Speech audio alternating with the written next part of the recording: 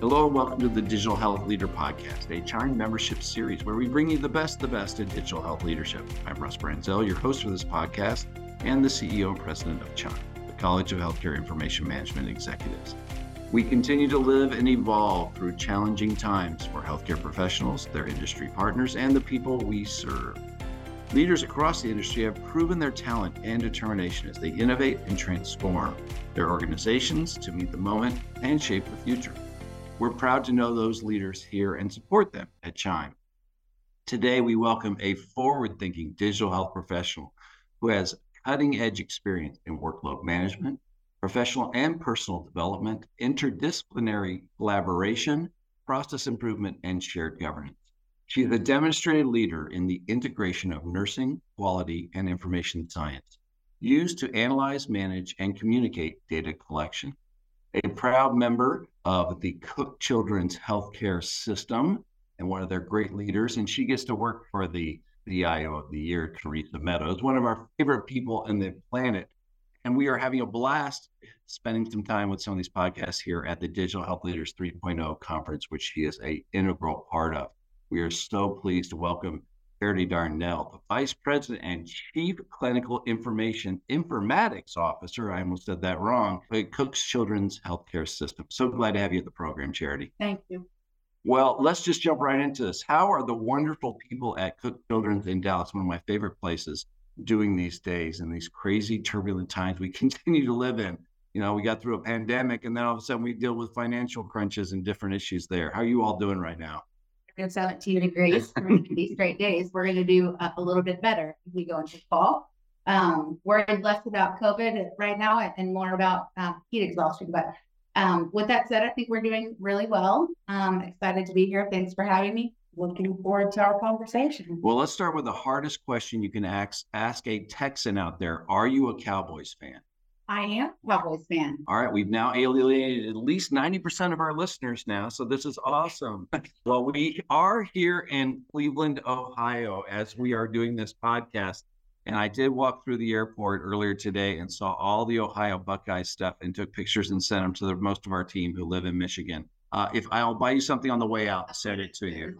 Well, let's just jump into something because you were at the convergence of trying to make all these computer systems and information manageable, usable, and all this stuff for nurses at probably the most difficult time. And I love using big words like this in the history of the profession of nursing, where it is really hard to do the job. We have massive shortages worldwide. This isn't a US-centric issue.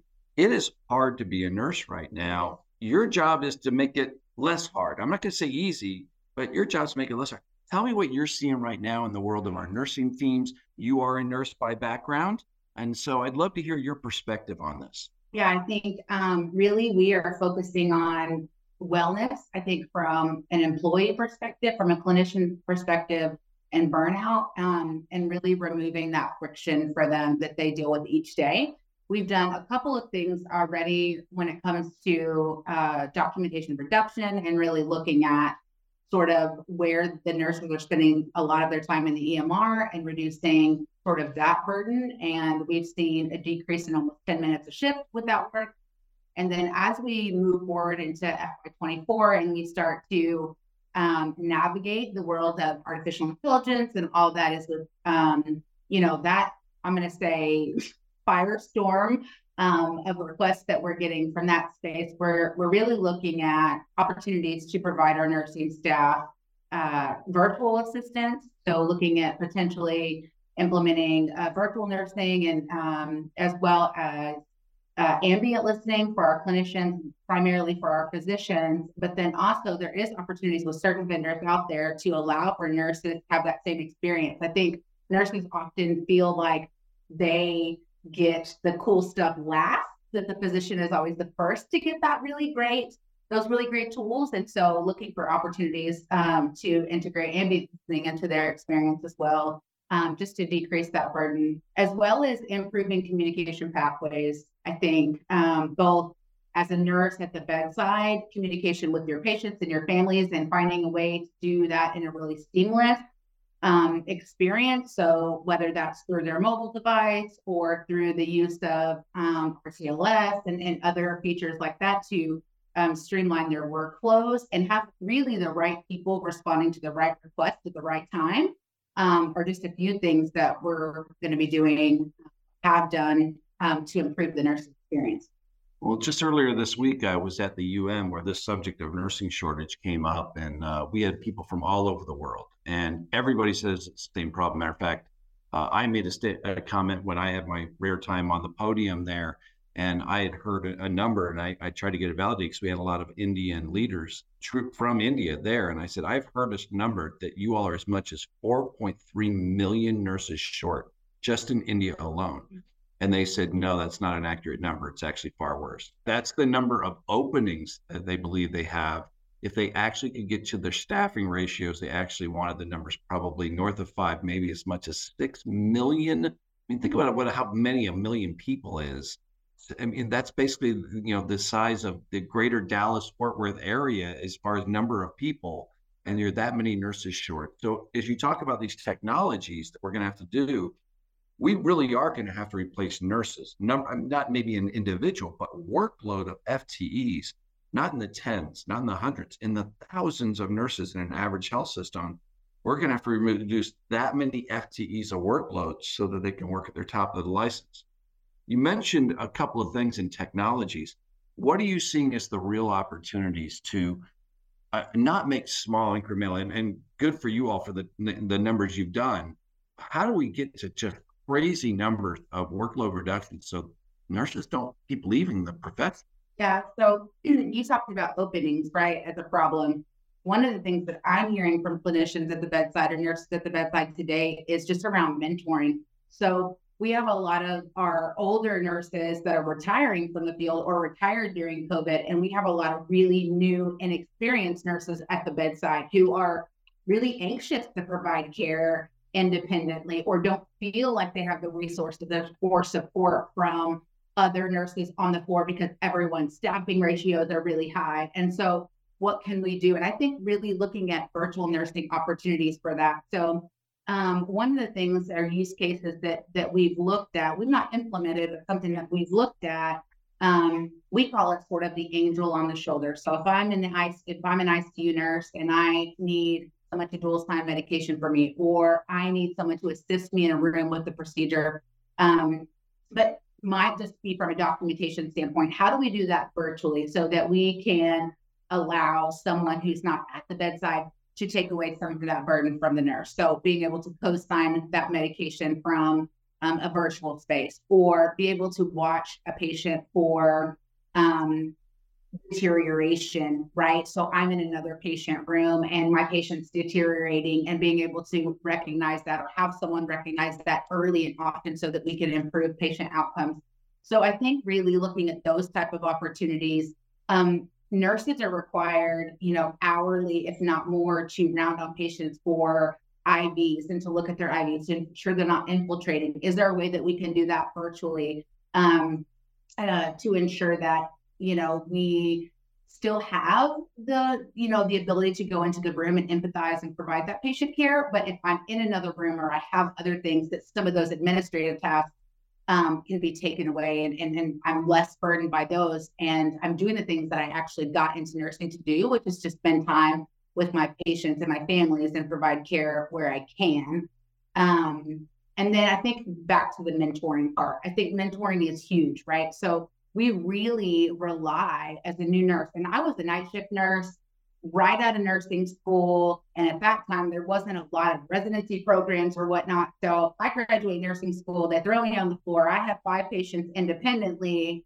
At night, there's not a lot of people around. And so an experienced nurse is going to recognize that deterioration, or is going to recognize an opportunity that maybe I might not be able to recognize early and often. So utilizing virtual nursing for that mentorship and that communication with the bedside nurse to provide that support when they feel like they don't have any, I think is key.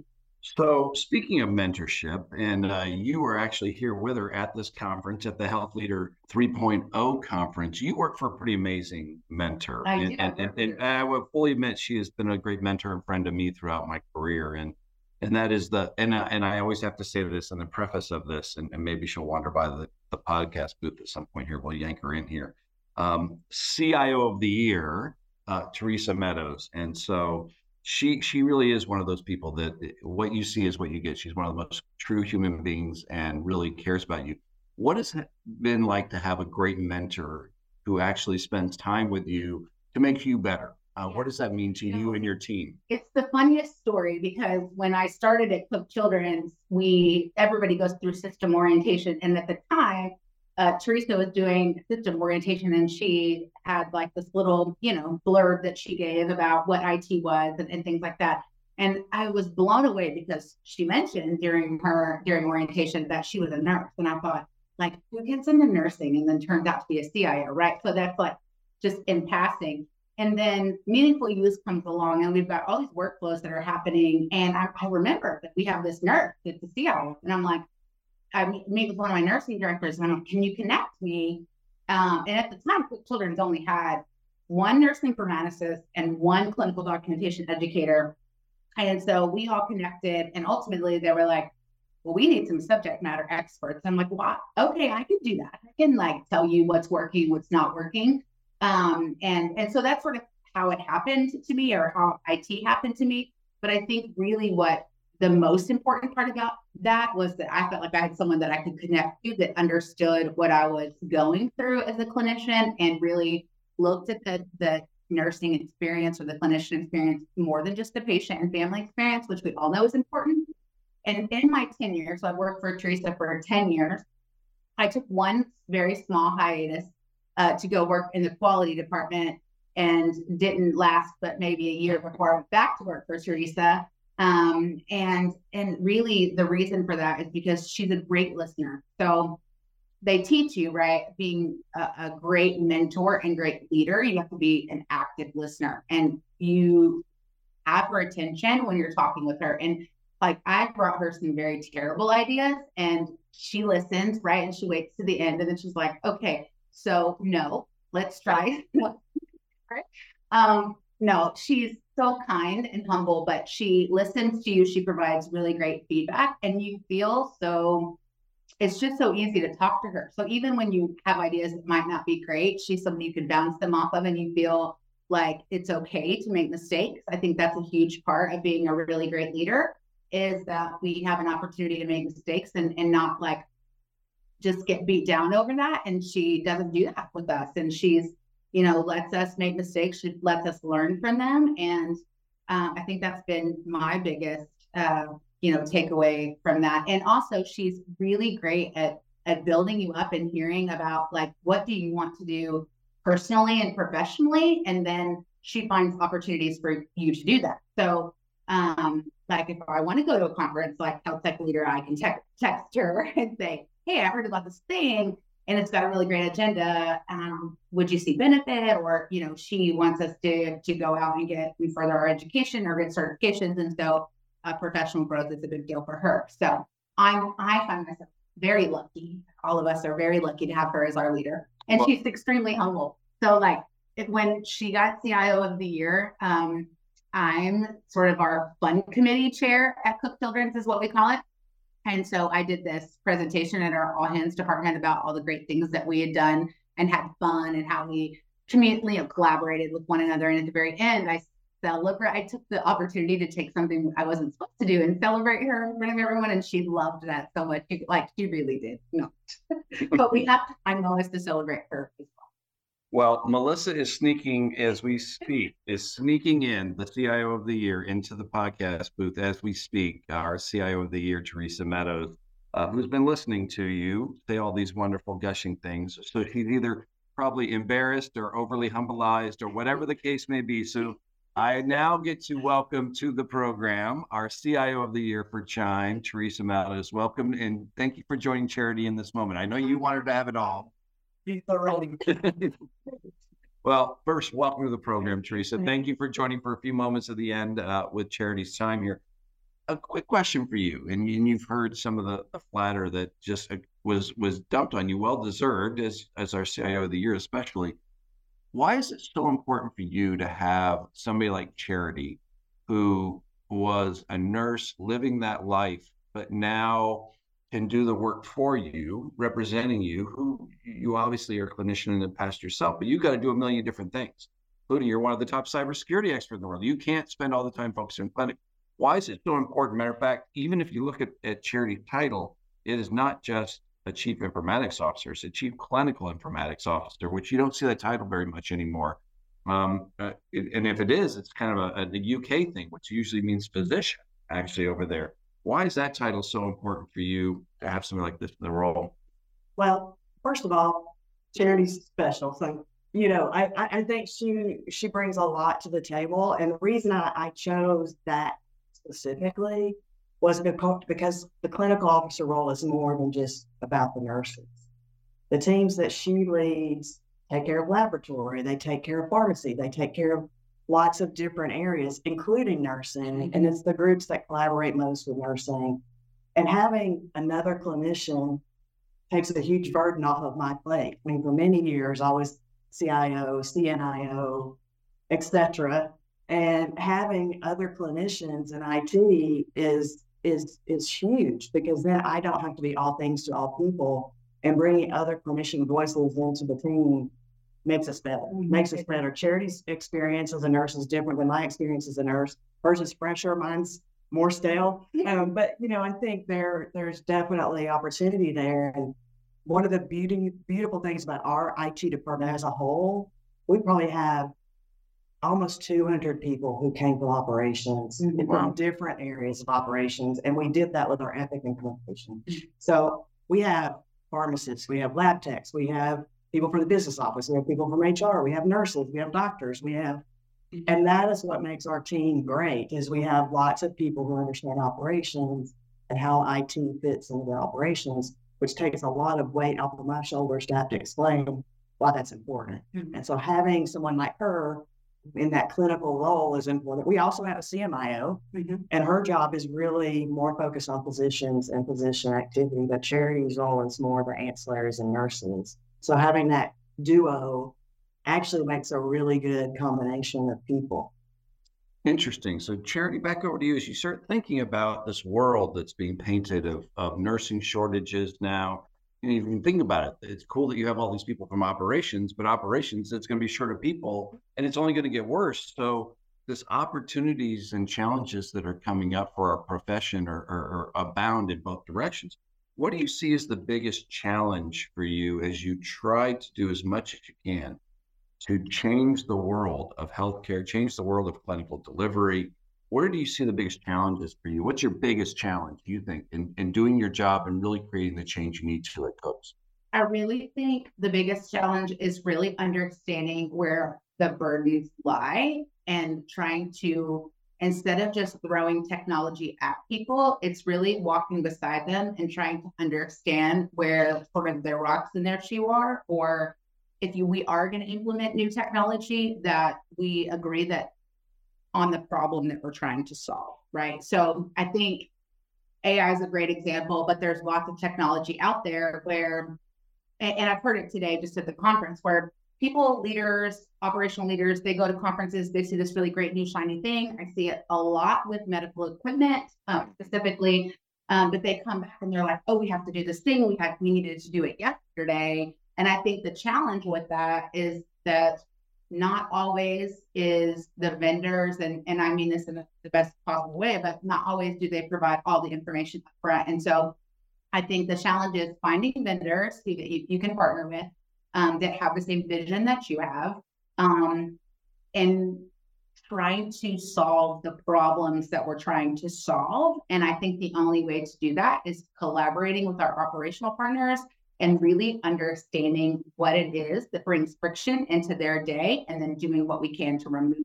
And I think as we see healthcare move forward, like you said, in the ecosystem and how it's ever challenging and ever changing, I think we really need to partner with the people who are doing the work at the front line to be able to implement technology that is meaningful and that reduce risks, and then also provide them the infrastructure. And I think, Theresa has always said this best, we can't do any of those things if we don't have a solid, safe, secure infrastructure. And like you had mentioned, she is a security expert. And I think that's been really integral even in my learning, because as we talk to clinicians, we have to we talk to them about security as well. They're part of that problem. And so, and they're part of the solution. And so that's just a few of the things that I can think of as we move forward, we have to consider. So Theresa, kind of the opposite of that is you think about what's coming up, and sometimes there's too many blinking lights and too many shiny objects and too many purple squirrels and all the other analogies we want to throw out there. What's got you most excited? It's going to make a real difference in hospital operations, clinical care, outcomes. I mean, you just go, there's no doubt we are going to radically change stuff and what's that thing that you just see out there that just makes you want to jump out of bed every day and come to work? I actually think AI in general is one of those things, if it's done in the right way. And I think there are some companies today that some of their tools that I see get me super excited. Mm-hmm. Like there's a couple things that I've seen lately where I finally went, this is what we've been trying to do for the last 20, 30, 40, however long we've been in healthcare IT years. I'm finally seeing the point where all this massive data that we collect can actually be utilized in a way to actually do something, not just a big repository of data that we can't do anything with. We can crowdsource data now in a way that actually solves problems. And the technology, yes, still an embryo, maybe an infant, maybe a little bit, but it's going to get there. And the more data that we're able to, that's vetted, sustainable data, the better that's going to be. And that's been the promise all along, is to collect all this data so that we can make outcomes better. And we're finally having technology where that's going to happen. I believe it. Might take us a few more years, but we'll get there. Well, I don't consider myself quite a prophet on things, but it was over 5 years ago. I remember doing a presentation in the UK where I said we are going to have a massive labor shortage in 22 and 23. And it had nothing to do with COVID. If you just looked at the numbers, the boomer time, it's only going to get worse. Well, I'll do my next one. This one's a big one. I want to get your reaction to this statement. I have not made this public yet. So this is the first time I've said this. In 5 years, nurses will not have to touch a keyboard. Documentation will be automatic. Praise Jesus. I hope so. That's my next problem. Within 5 years, whether it be with ambient, AI, auto feeds, they might have to do some adjusting on things, but rather they just click on something in voice and say, change this to this. The reality is 90% of what a nurse does today that is administrative documentation will disappear. It will all be automated. And what needs to be done is just correction-based. Mm-hmm. Agree or disagree that in 5 years we can get there? I think we can get there in 5 years. I think so too. Had you asked me 5 years ago, I would have said no. Yeah. But well, that would have been 10 years yes, then. Right. But I think the technology has evolved to the point that we can actually do some of the things we could have met. The things that we've been dreaming about for years are happening. They're happening today in small tests of change. Mm-hmm. But I think you have a slide where you kind of show how small tests of change happens. And we're in 17, what is it, 17 for us? I'm trying to remember the presentation, but we're right there where it's going to go directly up. And exactly. So it's exciting. It's super. This is why I got into healthcare IT. Yeah. This is the thing. And so hopefully I'll have to see it. Yeah. You will be. You're still young. We were talking about that earlier, that you and I have been doing this a long time. Like, why do you still look young and I don't? What do you think, Jared? You think we can make this big of an impact in that short? That's a short period of time in the history of the world, if you think about it. Yes, and in healthcare IT, anything changes. We were just having a conversation at work. Like used to, we would do 5-year contracts. Like we're down to like 3-year contracts because technology changes so fast. What happens in 3 years isn't the same, and so I hope that is true. I hope that premonition is absolutely true. I think the clinicians, the nurses at the bedside, the people caring for patients, they need that. They really do. They need that relief to do the job that they actually came to do.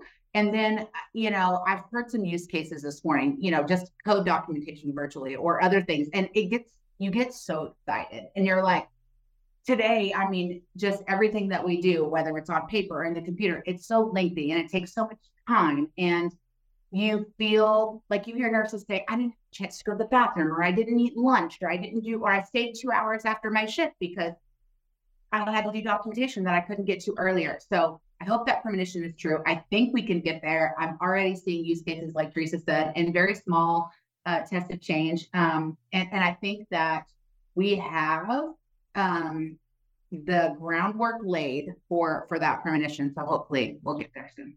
Well, we're almost out of time, and I'm going to put you on the spot here, Charity, right in front of the CIO of the Year, Theresa Meadows. This is going to be a tough question. Matter of fact, we've never had this on any of the over 100 podcasts, so this is going to be a tough one. So Theresa hits the lottery tomorrow. Yeah, she does, and she doesn't share wealth. So I've seen, that is not a premonition. This is just a hypothetical situation. And she says, I'm not going to do this CIO stuff. I'm going to go play and do whatever it is I want to do. And she says, you get to be CIO tomorrow. Besides this amazing legacy setup, what's something different you would want to implement based on your personality, based on what is you want to prioritize that you would do out there? What would you do differently? Oh gosh, that's really hard, because I think that the things that I want to do when it comes to technology, clinician wellness, burnout, I think we're doing, or we're trying. What would I do differently? Yeah, I don't know. She's really good. Like, I've stumped her. See, this is like one of those questions you have to be prepared for, Russ. Yeah, well, that's why we do these the way we do. Well, she's thinking about for a second, Theresa, what's something you want to do different in your world that you just haven't been able to get to? Life's too busy. We can't do everything. But what's something you still want to really get to? Yeah, there's a lot, actually. I went, like earlier, I was on a panel and we were talking about collaboration.